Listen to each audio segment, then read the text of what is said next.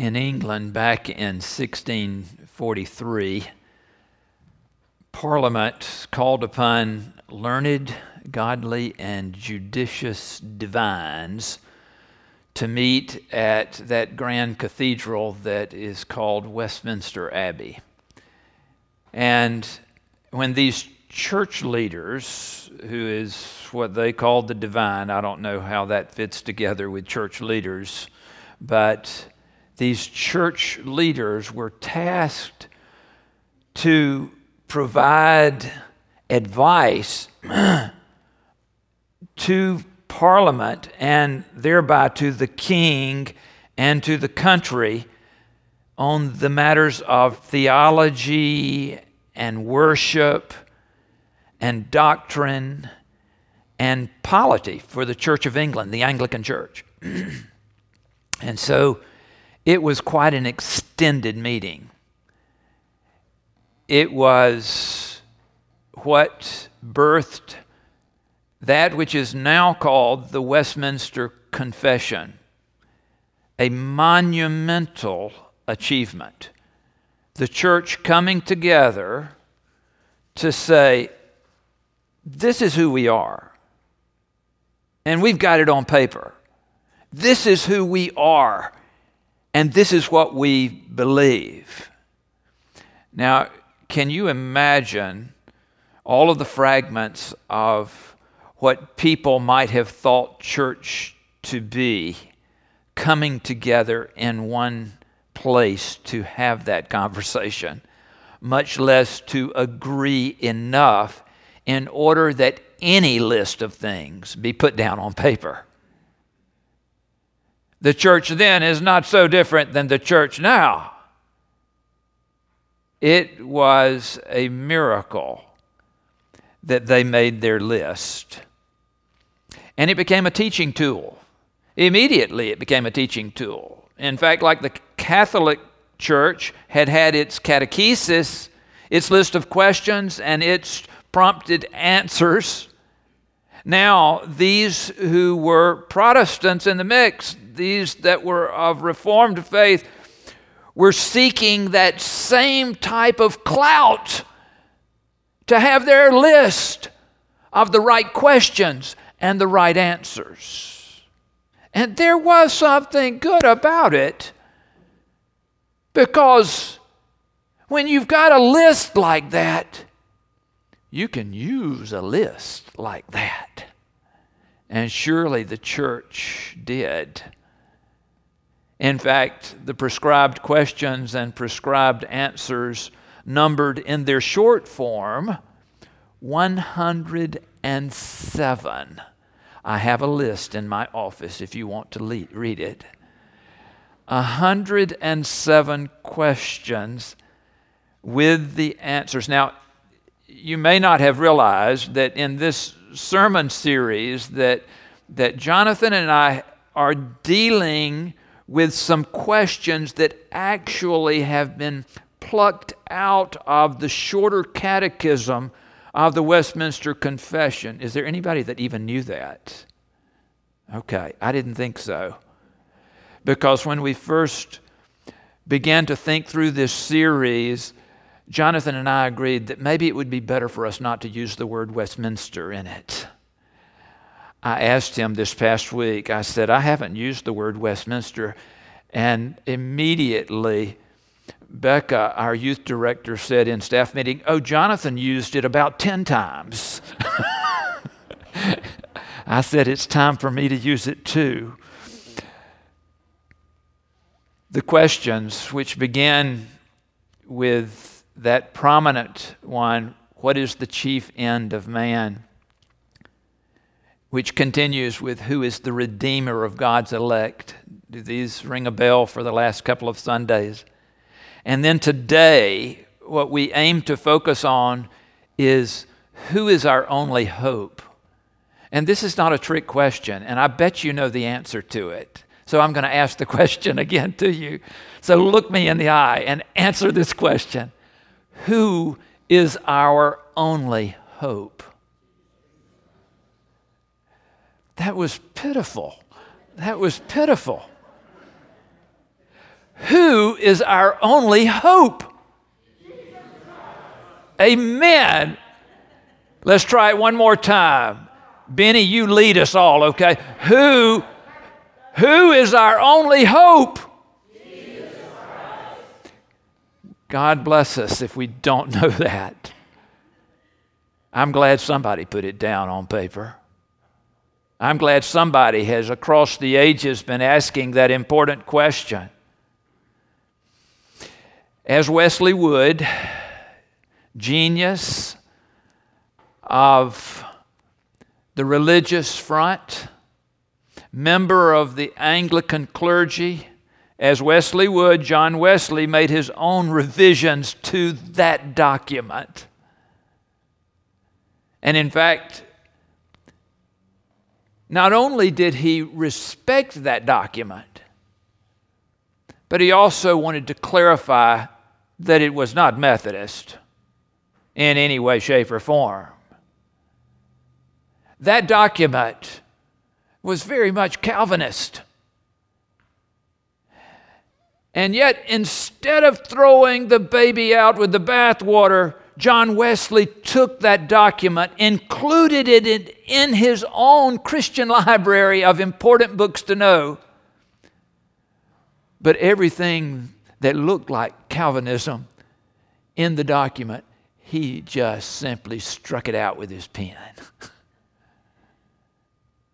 The copy I have in the office has Wesley's revision of the Shorter Catechism with all the words and phrases that he had struck through and reframed with his Arminian theology, his free will theology, his mercy theology, his view to the fact that God simply gives us the freedom to choose.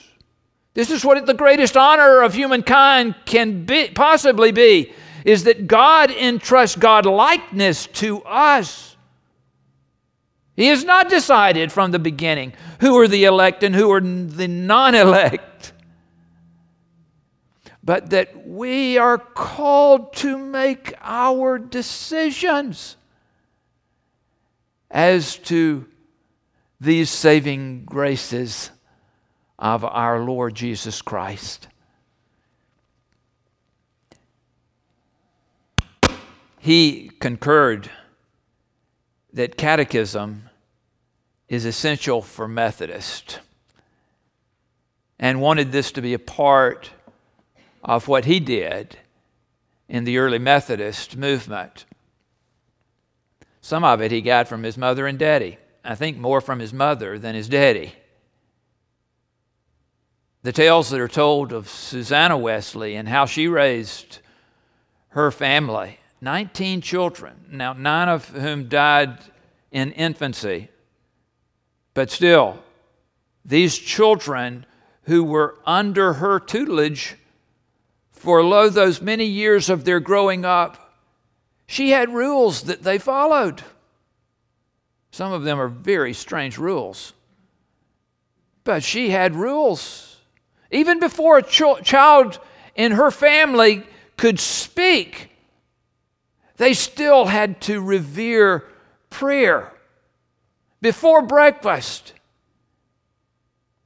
they would gather as a family and share together in saying the Lord's Prayer.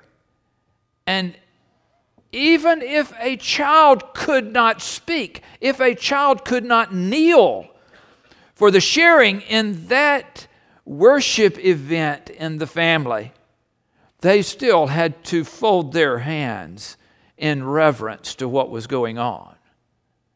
It was such a part of the way in which John Wesley was raised. There was an orderliness of thought and practice with a hope to instill not simply the rubrics of faith, but the very heart of faith, the love of Christ, not only in this generation, but the generations to come. I remember the quote of one of our great church historians of recent years, Yaroslav Pelikan, who said, "Tradition is the living faith of the dead. Traditionalism is the dead faith of the living." That's why I'm careful with those two words. Tradition is a very good thing. Traditionalism is being in war with Christ himself. The tensions of Jesus' interactions with the Pharisees and scribes were of this nature. Those who were temple leaders, who saw that the things that had been going on for time immemorial, it was important because they were the watchful ones to keep those things moving in the way that they had received them. That, my friends, is traditionalism. Jesus, however, we know, allowed for tradition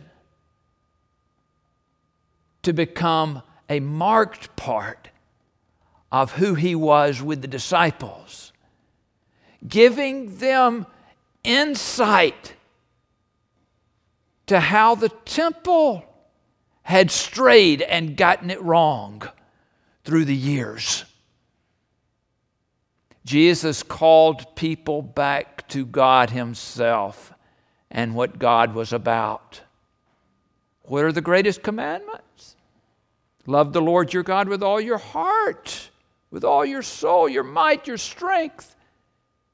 And a second like unto it, love your neighbor as yourself.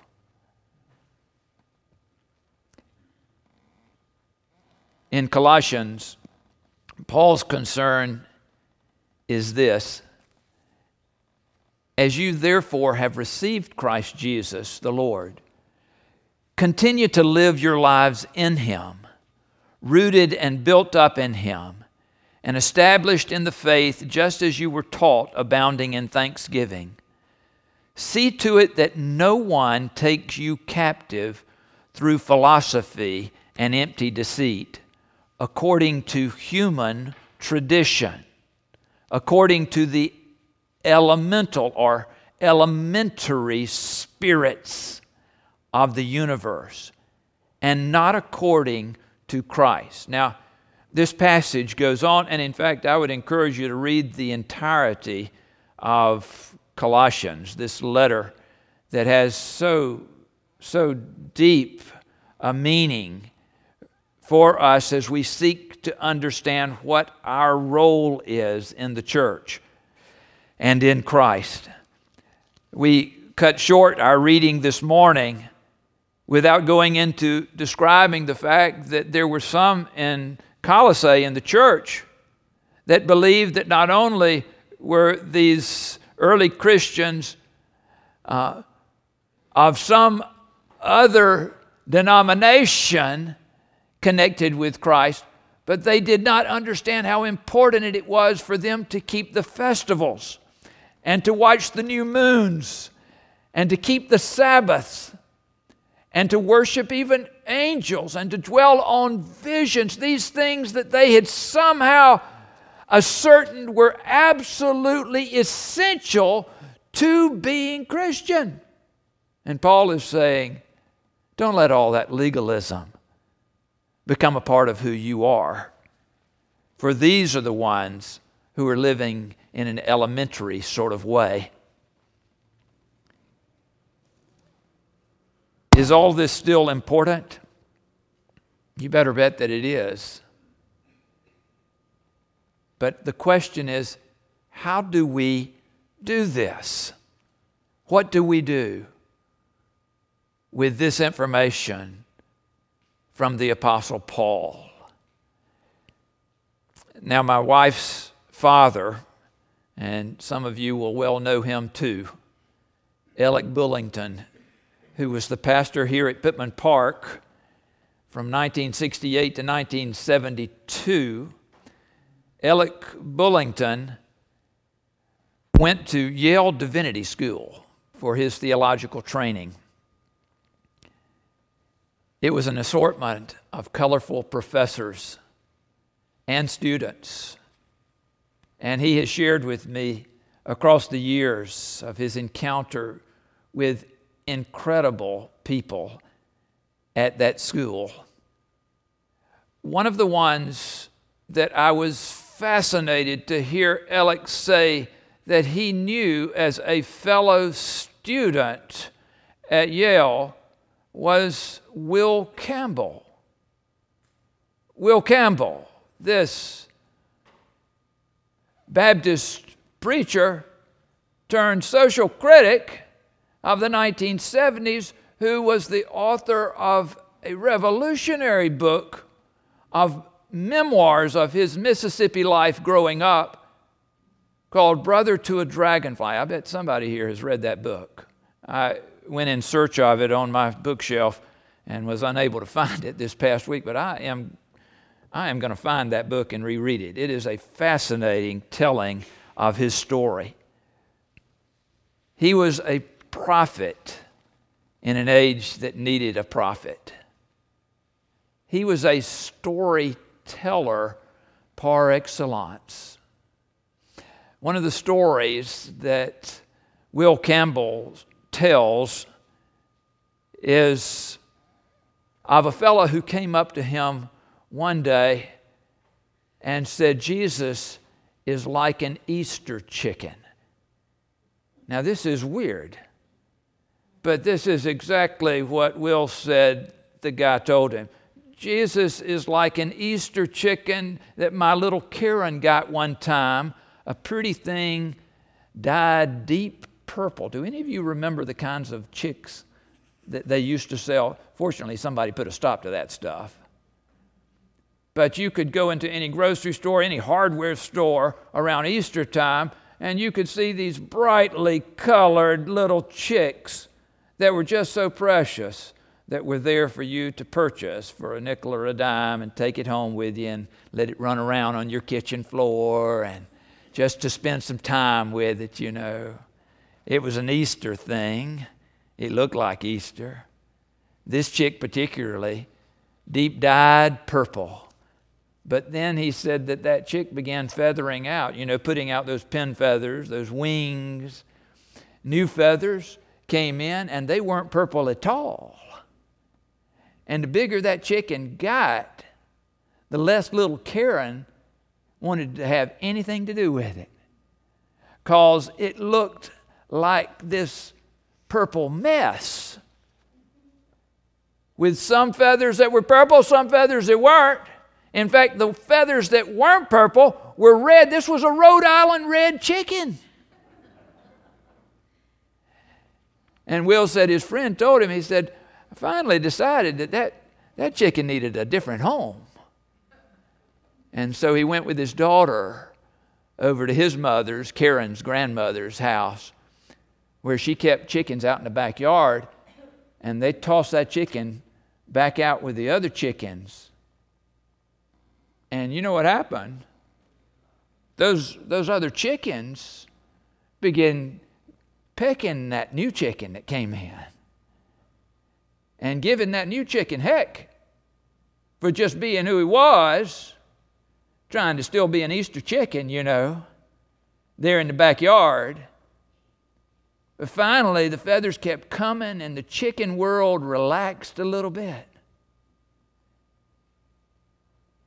And Will, his friend, told him, he said, and before you knew it, you couldn't tell one chicken from the other. For that Easter chicken had done gone and fit in with all the other chickens. Now, I hope you get it. You and I, Easter people that we claim to be, we can look just like the rest of the world. unless we're intentional in following Jesus Christ. You remember that Paul also said over in Romans, he said, be not conformed to this world. Here he is going on and on about not letting anyone take you captive through their philosophy and empty deceit. But what he is saying is, again, do not be conformed to this world. For there's always going to be someone who will apply some type of legalism in order to get you in order. I read an article on the life of Harriet Tubman recently. This precious saint of a woman, this one who was so filled with the grace of God and Christ as her Lord, this one who was born into slavery, but who was convinced that God intended her to be free. She became a Moses, literally called Moses by those whom she helped to get into that underground railroad.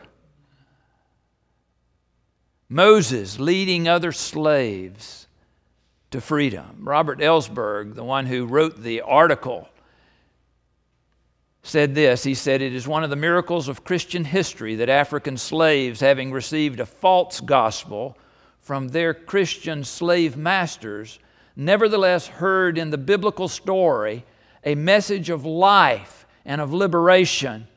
The slave master's catechism stressed the virtue of obedience, but the slaves heard a different message. Not the God of slave masters, but the God of the oppressed. You see how important this is, these words that Paul is speaking to us today in Colossians. Harriet Tubman got it.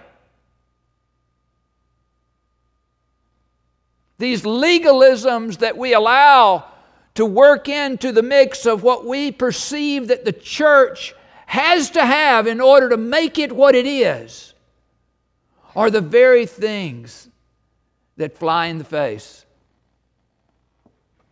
of what Christ wishes to bring to us. And that is His very presence directing us to be His people of love. How can the world, how can the church go so far off course? I'll tell you how. It is by taking our eyes off of Christ. Taking our eyes off of Christ. Paul states God made you alive with Him when He forgave us all our trespasses, erasing the record with its legal demands, nailing it to the cross. I hear so many people talking about nailing their sins to the cross. And if you are a Pharisee, that works fine here in this situation of the Scripture.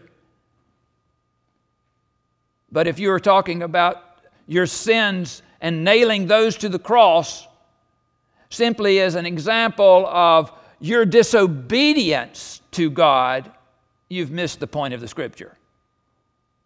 If there is any bit of legalism in you where you look at someone else around you and judge them, that is what is being nailed to the cross.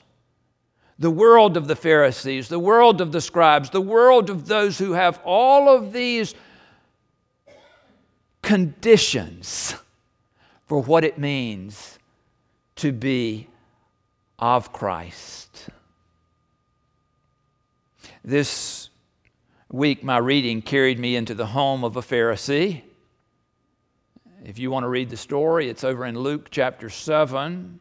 Jesus, having been invited there for dinner, only before anything really has begun good, a lady of the street comes in and kneels down behind Jesus and begins to weep there in the presence of all who are gathered. And she takes her tears and her hair and begins to bathe the feet of our Lord And she has come with perfume, and she opens the perfume and pours it on his feet as she continues to weep. And Simon the Pharisee looks at Jesus and said, if you knew who this woman was, you wouldn't let this happen. Can you imagine Jesus' reaction in hearing that from Simon? I mean, can you imagine? Jesus looks at Simon and says, there was a banker, just as Jesus would tell us a story here. There was a banker, and there were two people that owed him a lot of money. One of them, 500 denarii, and another one, 50 denarii. Neither of them could pay. So the banker simply wrote it off and said, okay, you have to pay nothing. Which one of those, Jesus said, do you think would be the more grateful?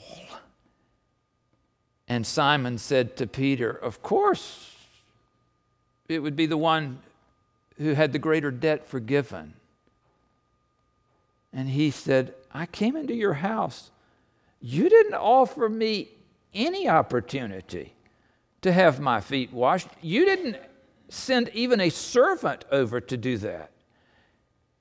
She is kneeling here in our presence, overwhelmed with what God has done in her life. I can imagine Simon was not able to put that thought out of his mind.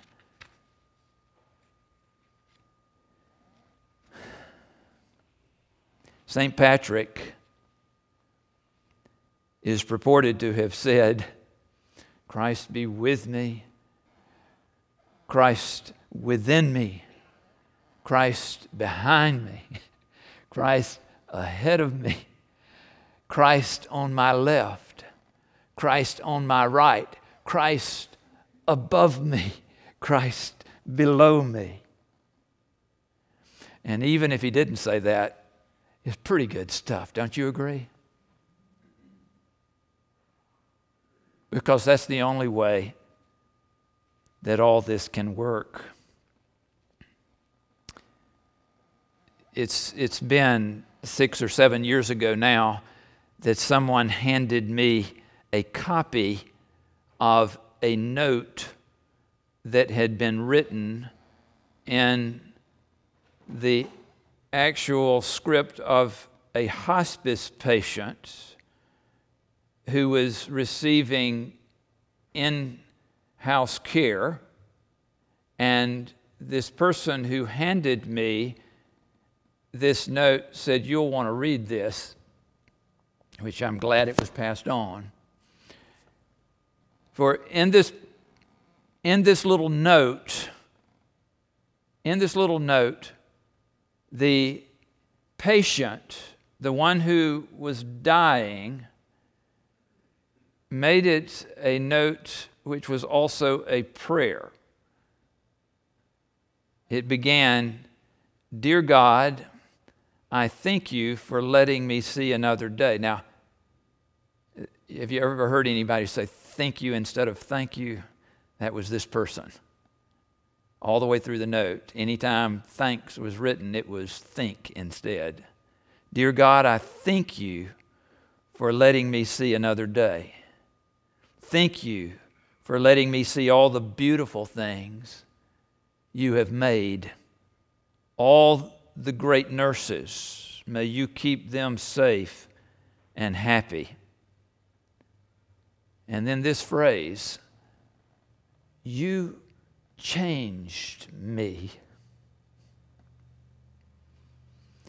and made me think of things in a better way. Now, on the one hand, if you read that note and think that a nurse might be reading it, you could say to yourself, he's writing that note about the nurses. But if you've paid attention to the way in which this note began, you know that this is a prayer and that the reference is specifically to God. You changed me and made me think of things in a better way. And so, just as our own little catechism, I ask you again a prescribed question with a prescribed answer. Who is our only hope? Jesus Christ. Who is our only hope? Jesus Christ.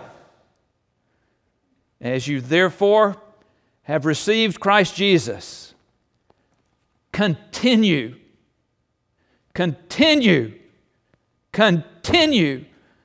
to live your lives in Him.